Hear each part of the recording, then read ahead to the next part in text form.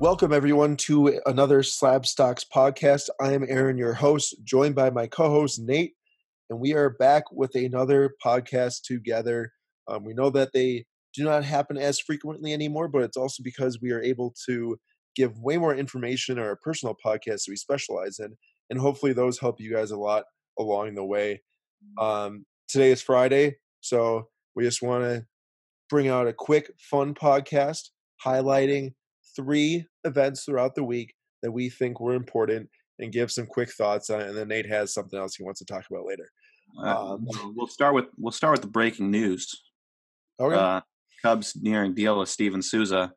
Would just like to throw out a congratulations to the Cubs on signing their first free agent of the entire offseason on January 24th. Just wild. They're going to be so bad this year. I love it. What's going on with Chris Bryant? I haven't heard anything else. Yeah, he's not getting traded. All right. I doubt he gets traded anyways.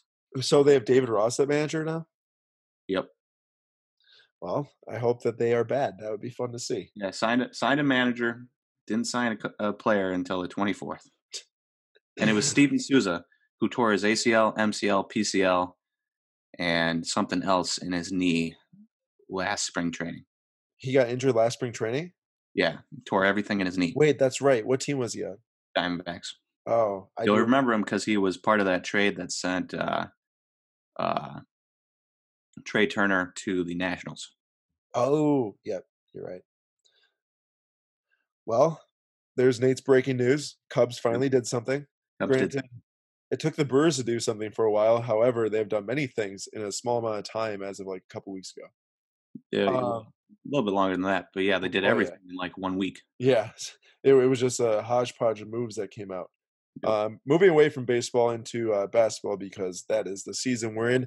Nate, you want to start with your absolute terribly ran basketball program over at Kansas and talk about what went on? That was Tuesday night. They say Bill Self has lack of institutional control over Kansas, and I disagreed.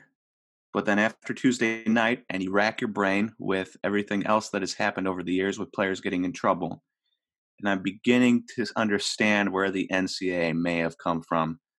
I still love Bill Self, still think he's an amazing coach, but there is a bit of a worrisome signs, and that did not end Tuesday night with the fight between Kansas and Kansas State.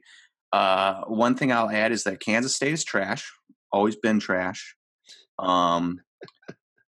and they started it. They stole the ball with 5 seconds left, which is fine. Played at the buzzer. I don't care.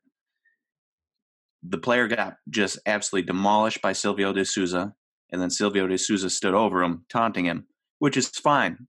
You steal the ball, you try to score with 5 seconds left, you get demolished. You take it like a man. But Kansas State did not take it like a man.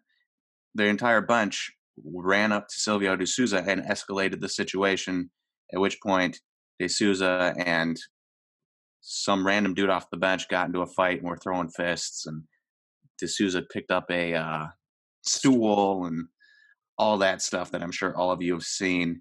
It's just weird to me. Well, for starters, there was suspensions. De Souza got 12 games. David McCormick got 2 games.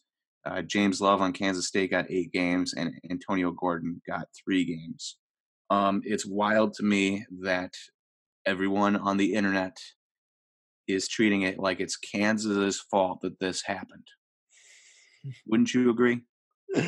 I have so little thoughts on this. It's not even funny. I just liked watching the videos because I thought it was super intense. But other than that, I guess that my one thought is nasty block, super sick block. Oh yeah. You don't got to go and stand over him for like 6 seconds. Also, you don't have to do that, but also Kansas State a little too far to clear a bench in like a second off of that and then start throwing punches. Like, I don't know what that was about. So it's like everyone's treating it like it's Kansas's fault somehow, and they're like, Kansas State did nothing wrong. Well, clearly it was at least 50-50. Yeah. I think that there was some instigation, and then there was massive escalation, and then there was just like a little too far with picking up a stool. But it's just a bad situation. Yeah. Game ends, you lost by 20, just like you don't gotta go and just go and fight people, I guess. Like, The nice thing is none of these players are going to be like guys that we're focused on in the future for oh Prism rookie cards, yeah, so won't have any lingering effect on the hobby. yeah, because none of those dudes are gonna play on an NBA team most likely. Correct. Because all Kansas trades are trash anyways. Excuse you? You love Devontae Graham just as much as I do. I know, I'm just messing around. Okay, moving on from something that really has no implications on the card market, since that's what you guys are here for. Next is Wednesday night, the day after. Zion Mania debuted, and for 3 quarters, we were just watching a guy just kind of jog up and down a court, get a couple touches, throw a couple passes, get a little rebound action. But fourth quarter madness, 3 minute stretch, 17 straight points, 4 3-pointers in a row, an alley oop that DeMar DeRozan contested heavily, and I really wish he would have dunked it because that would have been crazy. But if he just had like a little less pressure from DeRozan, that would have been a throwdown for sure. And it was wild. I've never seen anything like it. It was the perfect explosion for the moment because everyone in the card market, or at least in sports, even in general, were tuning into the game. It's the most hyped prospect in 17 years now since LeBron James, and the fourth quarter did not disappoint in the slightest. Best couple minutes of my life. Yeah, Basketball watching. Yeah, I mean, I didn't get to see like Klay Thompson's live, so. Oh, are you saying that 27-point quarter or whatever? 37. Yeah, just. And I didn't get to see Trace McGrady's 13 points in 30 seconds, or Reggie Miller's 9 and 7 seconds, or whatever that was. Well, either way, it was the perfect moment for his debut, and he ended with 22 points, 8 of 11 shooting, 4 threes, 4 for 4 from 3, and then 8 rebounds. So, or 7. I think it's 7 rebounds. Quite a debut. I was talking to Sam before this, and we had some thoughts. Yeah. One, shot is very flat. Oh yeah, no, for sure. His shot's flat. But he wasn't jumping, and it seemed like that was the thing that made it consistent. Yeah. Less moving parts, but when he gets up on him, that thing's going to get blocked all day. Oh yeah, no, I agree. He's not a jump shooter. I think that, obviously, let's just say it's some rando tunes in the game like, oh man, Zion's a super good shooter. Anyone that has watched him play, he's not a jump shooter. Yeah. It also makes sense that his physical capabilities were not at 100%. So no, he looked very slow. Yeah, like, very out of shape. Okay, I'll tell you this much. While he might have looked out of shape in, let's say, jogging up and down the court or hustling after some balls, whatever it might have been, he still has one of the most explosive first steps I have ever seen. When he catches a ball in the block, his movement down there is so quick, it's insane. It's insane. How was his boxing out? Was that insane too? Well, see, I'm not talking about them. I'm talking about his first step. Just kidding. That was the one other thing that we mentioned, was that he had one really, really nice rebound where he rose up behind Poeltl, whatever his name was. Yeah, Jacob Poeltl, or Whatever. Jake. I'm gonna call him Jacob. Yeah. He rose up from behind him and snagged that rebound from his clutches, and it was very nice. But it was because he wasn't boxing out anybody, and also if somebody drove at him, they were getting right around him. Yeah, no, there was some good and some bad, but it was amazing. No, yeah, I'm not saying it was the perfect debut. It was far from it, but there was some extremely exciting moments. I'll tell you that much. Mm-hmm. And with that, if you were tracking his Prism-based rookie over the last month, those came out early December, late November, somewhere in that range. They were selling around $50 like 2 weeks ago, consistently in auction. They got as low as 35 to 40 towards the end of December, middle of December, but they went from around 50 to around 100 in 10 days. And they have now cooled off to around 85, off $15 from that 100 that they were topping on. I know at one auction went for like 125 the night of, which was the high sale.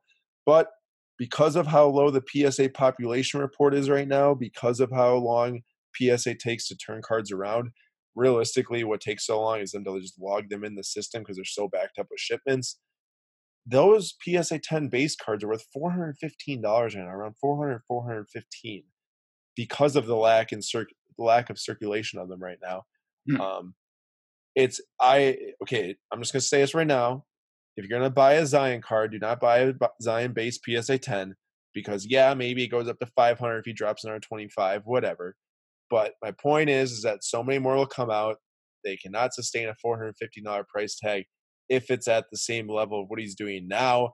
And that was like one of the most hyped up debuts, fourth quarters I've seen. So like prices exploded. So they're probably even a little high right now from that. So I would recommend not buying those. I would agree. Well, I think that's enough for Zion.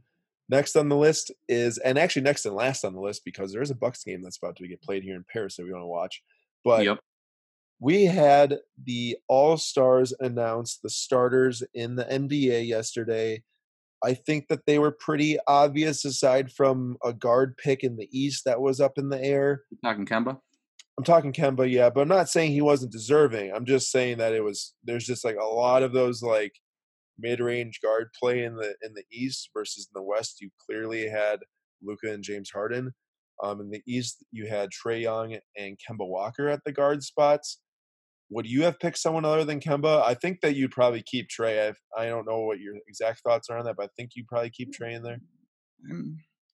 I think Kemba's fine. I mean, think about the guards in the East. I mean, it's Bradley Beal and Kyle Lowry, the other two, right? Like, yeah, there's so many guards in the West. There's not that many guards in the East. Bradley Beal's been injured. Yeah. Kyrie's been injured. Kyle Lowry is a guy I've never really liked. So it's like, yeah. I mean, I'm fine with Kemba. I'm fine with it. It's just Fleet maybe should have been before Kemba. I don't know. Dude, he's been really good. Yeah. I have a question for you. Yeah. Okay, so if you were to take a starting five, would you choose Trae Young, Kemba Walker, Giannis, Embiid, Siakam, or Doncic, Harden, LeBron, Davis, and Leonard? I think that it's clear where you're going with the talent. You're clearly going with the West. Yeah, the talent on the West. Now, let me ask you a second question. Who do you think is going to try harder? See, that's the interesting thing here is that a lot of the players on the West are semi-similar in their games.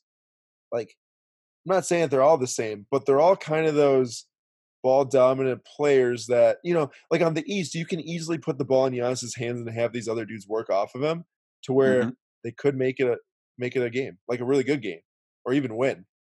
Well, what I'm trying to get at is that Giannis always tries hard. Well, of course, yeah. Embiid tries hard. Siakam seems like he might try hard. Yeah, but I guess Kemba probably maybe not as much. Trae Young's young, probably will try hard. Yeah. You can be uber talented in the All-Star game, and as long as the other team's trying really hard, yeah, you lose. Yeah, exactly. I like that. Also, I think that you look at the West and you're like, you got 4 of the top 5 MVP candidates over there. With Luka, AD, LeBron, and Harden, and then you have Giannis in the East. That's obviously leading it. But that East team is a lot better than I think people are giving credit for. Like a front court of Embiid, Siakam, and Giannis is insane. Like that is a very large, very long, yeah. very, very, very good front court. I mean, you have, in my opinion, in your opinion too, the best player in the NBA in Giannis, and then you have a center in Embiid who is probably the most dominant center in the NBA. I guess that you could go with Anthony Davis if you put him in that category. And then you have Siakam, who I just think is extremely underrated and could complement Giannis on the court. And then you get that backcourt of Kemba Walker and Trae Young, who are supposed to cover Luka and James Harden. Yeah, I didn't really think about that. Goes both ways. Yeah, no, I agree. It's going to be exciting, I think. I know a lot of people who aren't like diehard NBA fans who really like to track players, because there's 2 types of NBA fans, I think. There's guys that just love to track players and stats and all that stuff, and there's just people like a team who really don't care about all the other players. They're like, All-Star game's stupid, But like for the people that are into the players, I think this will be pretty good. I mean, there's so much talent on the court, like always, but I think that the reserves is going to be interesting to see. I was reading an article from Zach Lowe, ESPN, about his reserve picks, and he had Chris Middleton as a lock for reserve, which would be cool to see. I could get on board with that Yeah, for sure. two straight years would be nice. And then I think that one of the what was going on, it was something, it was like omitted Carl Towns and one other Western Conference player who would normally make it, but because of injuries, they weren't going to make it, and then put in Booker and someone else. So I think this year, like you're going to see, like Towns, he might miss it because one, he's been injured a lot, and two, the Wolves have been terrible even with him playing because the Wolves team is so bad. If you look at that lineup, it's so bad. The bench is terrible. Yeah, it's a terrible team. It's just so bad. It's a terrible team in which they should have done moves to get out of some of that money to get better players in, and they didn't. Yeah, I mean, Towns is still obviously a top 10 offensive player in the NBA. He dropped 40 points the other night after, like, second game off of injury, but not much you can do when your team is just terrible. Like, it's the same thing with Trae Young. Trae Young's an all-star starter, but that team is so bad. I mean, they're also very young, so But they're it's and yeah, they've got talent. I it's mean, it's a totally different Carl-Anthony Towns situation. has Robert Covington, Well, Covington's been really bad. Jeff Teague, Well, Jeff Teague's traded, but yeah. Wiggins. Wait, Jeff Um, Teague's been traded? yeah, he got traded to the Hawks. When did I miss that? That's like last week. Sam talked about it on this podcast. Wow, I'm out of touch. Yeah, they traded for Alan Crabb. Really? Travion Graham and Jeff Teague for Alan Crabb. It's like a salary swap, and they're both expiring at the end of this year. Tell So me the Hawks traded back for Jeff Teague. yeah, but I agree. The Hawks obviously have a bright future. It's much different than the Wolves situation, but just the fact that their team is 11-34. Card value implications on this All-Star game. Realistically, there's really not much because all these 10 players are starters. Obviously, they're going to be starters. Where you could see some interesting things come into play is when you get a couple of those reserve guys making all-star teams for the first year. Bam Adebayo, Brandon Ingram, guys like that. Not saying the Cards are going to explode by any means because they're named all-star reserve. Mm-hmm. However, you might be able to see some small increase, like an Adebayo silver from 35 to 45, or maybe to $40, something like that. Just a little bit more demand out there. Or maybe Siakam getting his name back out there again after injury. True. That's actually huge. I know that Sam talked about Siakam extensively 2 days ago on the podcast. So if you want to hear more about Siakam, go listen to Wednesday's podcast. Nate, you got any more thoughts on the All-Star game? Otherwise, I'll wrap up with something here. I'm excited for it. That's all I got. I'm more excited for the All-Star game than the slam dunk contest, considering Dwight Howard's in that. Yeah, what the heck? I don't really need to spend much time on that, but why do we need to get like a middle-aged Dwight Howard out on the dunk contest when you want exciting young players? Yep. But whatever. Yeah, is what it is. I know Derrick Jones Jr. is backing in. He's got massive hops, so that should be exciting. I know John Morant turned it down, and I doubt that Zion Williamson is going to even consider after that knee injury. Not a chance. So, yeah, exactly. But would be exciting to see that. I'll tell you that much. To wrap up here, as always, this is actually the end of the week, so there will be no more podcasts coming out Saturday or Sunday. Look out for podcasts next week. If you guys are interested in receiving 2 emails a day with an investment newsletter, one in the morning is an auction report of auctions ending that day on eBay, and then the next is a buy now or best offer report. We switched it up between some high end and some under $100, mostly in the $25 to $75 range in those reports. But we give reasons for different investments and give some write ups and some different things you guys can learn and figure out how to navigate the sports card market. Since coming into it for the first time, it is very tricky if you don't have any experience. So it's a very easy way to receive direct investment targets and advice and implications and such like that, and how things are changing in the market to your email 2 a day. Very easy to sign up. You can either go to slabstocks.com and then put your email on the top, or you can go to our Instagram page and hit the link in the bio if you are a frequenter to our Instagram page. With that, that's all I got. I know Nate just said he's excited for the All-Star game, as am I. It is the end of the week. We hope you guys have a tremendous Friday, as will we. We are very excited to go and watch this Bucks game right now that is being played in Paris. Thank you guys for listening, and we will catch you guys next time.